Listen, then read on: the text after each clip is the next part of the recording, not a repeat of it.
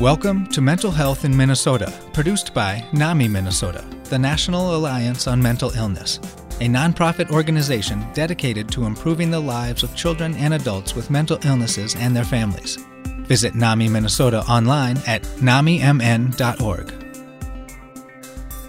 Hi, this is Brian Jose with NAMI Minnesota. Here is a short episode with Kay King, NAMI Minnesota staff member, discussing programming related to anxiety in older adults. You can contact Kay King via email at kking@namimn.org. So that's her first initial K and then KING at namimn.org. Or call the office at 651-645-2948. Here is Kay. Welcome. I'm Kay King, the Older Adults Program Coordinator and Community Educator for Adult Programming at NAMI Minnesota, the National Alliance on Mental Illness. I have a series of 5 programs under the umbrella of Gray Matters. And today I'm just going to briefly tell you about one of those 5 programs, what you need to know about aging and anxiety. And this program is it is an hour-and-a-half program if you take the program or if you have the presentation scheduled at your nonprofit or at your church or at your workplace. And it's an hour and a half, but today I'm just going to highlight some of the parts of this particular program. Anxiety disorders is the most common of the mental illnesses. It's 3 times more common than major depression, but it also has high correlation between having anxiety disorders and also living with major depression. The correlation is about 50%. So we're going to talk, about anxiety symptoms, risk factors in older adults. In this presentation, you learn some different types of anxiety disorders. You also learn a little bit about treatment, management, and recovery. A little bit of discussion about suicide, although, I hope you'll consider taking some of the suicide prevention classes that we offer at NAMI Minnesota. A good one, for example, to take would be a 1.5-hour class called QPR, Question, Persuade, Refer. It's a gatekeeper class that's taught nationwide, and it's really helpful to learn the basics about suicide prevention. And then also in our anxiety in older adults, you'll learn about resources to support older adults that live with anxiety disorder. And anxiety disorder really has an early onset. Actually, the average age of onset is 11. So half the people who are going to develop any signs and symptoms of anxiety disorder in their lifetime develop them by age 11. And then the other half is after age 11. So that's really what brings down, the mental health figures to an early age onset. Anxiety really contributes to having that be such a low age. The statistic is that by age 14, 50% of people who are going to have signs and symptoms of any mental health issue in their lifetime will have those by age 14.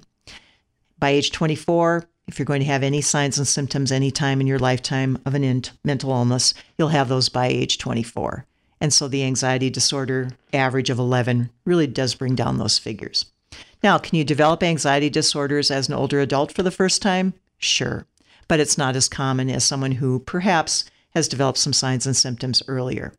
But the beauty of getting older, and there is a beauty to that, the beauty of getting older is that you learn to manage a life managing an illness. So, you raise your kids, you work, you go to post-secondary school, you keep learning, you have a vacation home, you live a life.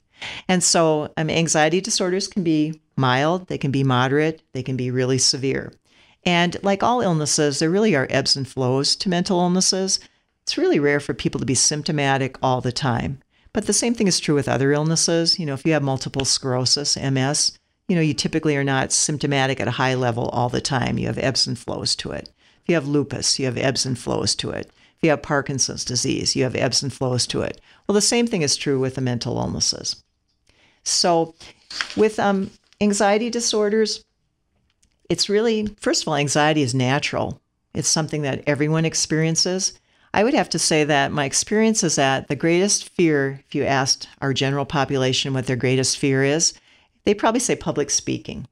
And for someone like me, not a problem. But the majority of U.S. citizens don't like doing public speaking. Does that mean you live with an anxiety disorder? Absolutely not. That is normal. Fear and anxiety are essential for our survival. It's built into our DNA. If we see a bear on the Superior hiking trail, I think we're going to turn around and run as fast as we can away from that bear. And we're going to have, the palpitating heart, and we're going to have the tingling and the sweating and all those sorts of things. Does that mean that you live with an anxiety disorder? No, it means that you're normal. So anxiety, though, again, if it's over an extended period of time and it affects your ability to do your skills of daily living, then it's time perhaps to get in and see a doctor. And, with older adults or with people of any age, it's really important to get in for just a good workup because so many other things in life can look like a mental illness. So, there are medications that have anxiety as a side effect. So you could be taking a medication for something else, and all of a sudden you develop some things that look like anxiety disorder. You could also have something happen in your life. It could be something traumatic that could happen, and perhaps, that triggers what looks like anxiety disorder. But it's really good to have things checked out. So you go to your general practitioner. And then, of course, if they suspect that it might be something related to anxiety disorder, hopefully then they're going to give you a referral to a mental health professional. And that mental health professional might be, a psychiatrist, a psychologist. It might be a licensed marriage and family counselor. It might be, any or all of those folks. But it is important that general doctors and nurse practitioners learn a little bit about the mental illnesses because I think that's where most of us start. And that's a good place to start because it's not always mental illness that we're seeing. It could be something else. So, going back to my point about, that fight or flight, that's built into our DNA. That doesn't mean you live with a major anxiety disorder. So what makes a diagnosis usually occur is that you're reporting your signs and symptoms. And if those symptoms are persistent, if they're excessive, if they're life-altering, that's when, a doctor or the first health professional that you see, perhaps makes a referral. So what about aging, makes us anxious? Well, there's lots of things. A death of spouses, death of friends. What happens is that we tend to have people our own age as our friends. We tend to marry typically people that are close to us in age. So that means that you're going to have, a fair amount of deaths at the same time. Lots of good friends may die because the average age of life expectancy in Minnesota is 81. Also, you might be dealing with an illness or a medical condition as you age. You might hear that you have dementia. You might hear that you have macular degeneration, losing the center vision of your eye. You're more isolated typically because perhaps you're retired, so you don't have something that you do every day for 8 hours a day, like go to work. You could have some hearing or vision loss. It's pretty common as we age. We could have changing financial resources. I think most of us thought we'd never live to be our 80s, so we've saved, but we haven't been able to save enough. Am I going to have enough money, to last until I'm 85 or I'm 90 or I'm 100? We also can have a change in our physical independence. It could be because of disabilities, but it also could be maybe that we're not driving anymore. And consequently, when you live in greater Minnesota and there's not public transportation readily available, you can become pretty isolated. In fact, we live in Minnesota where our weather is not, always the greatest in the winter. We have ice and we have snow. You could be quite isolated in your single family home because of the weather. Then also just leaving a home of many years and having to make a transition. As we get older, some of us end up moving closer to relatives. So we might move across country to be by our kids, or we might move from a 4-bedroom home of many years where we raised our kids and now move into a high-rise 1-bedroom apartment. And so it's not so much that older adults don't flex with the change, it's that those are a lot of losses. And it's not just the loss of the physical structure of your house, it's the loss of the neighborhood kids next door. It's a loss of the church that's just a mile away where you've gone for a long time. You'll find another church, you'll meet other people. It's just, it gets harder as you're older, and it's just a lot of changes at one time. So, I'm not going to talk about signs and symptoms now because that's why we'd like you to attend the hour-and-a-half class. But I do, just need to mention that we sometimes overlook late life symptoms, as we don't do it maybe as much with young kids or as much with 20-year-olds and 30-year-olds. But an older adult may not want to share some things that they're experiencing because their fear is that their family will see them as incompetent, or perhaps the family will say, gosh, if you're experiencing this, you can't live alone anymore. So by divulging that kind of information, they're fearful that, their kids may cause some change to occur, like a move, or that their kids are going to see them as not able to be independent anymore.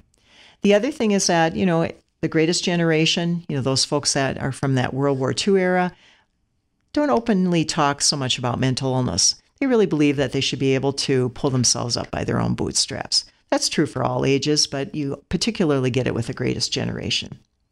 They may view, mental illness or anxiety as evidence of a moral failure. Maybe they didn't pray enough. Maybe it's a physical weakness, that they don't think they have or they don't want to own up to. There's so much stigma about mental illness that they may feel shame about it, the fact that they might have an emotional problem. So there really are a lot of resources for people that are struggling with anxiety disorder, and there are some older adult specific resources. So, know that we have some direct service providers in Minnesota that work directly with the older adult population.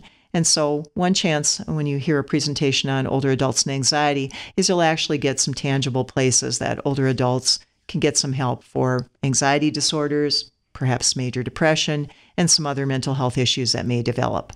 So you can go to our NAMI website, NAMI Minnesota. You can put that into a search engine, or you can go to NAMIMN.org. You also can make arrangements for a presentation with NAMI Minnesota, and you can also do that by filling out a request for presentation form on our website if you wish one of the series of Gray Matters to be presented for your organization. Visit NAMI Minnesota online at NAMIMN.org.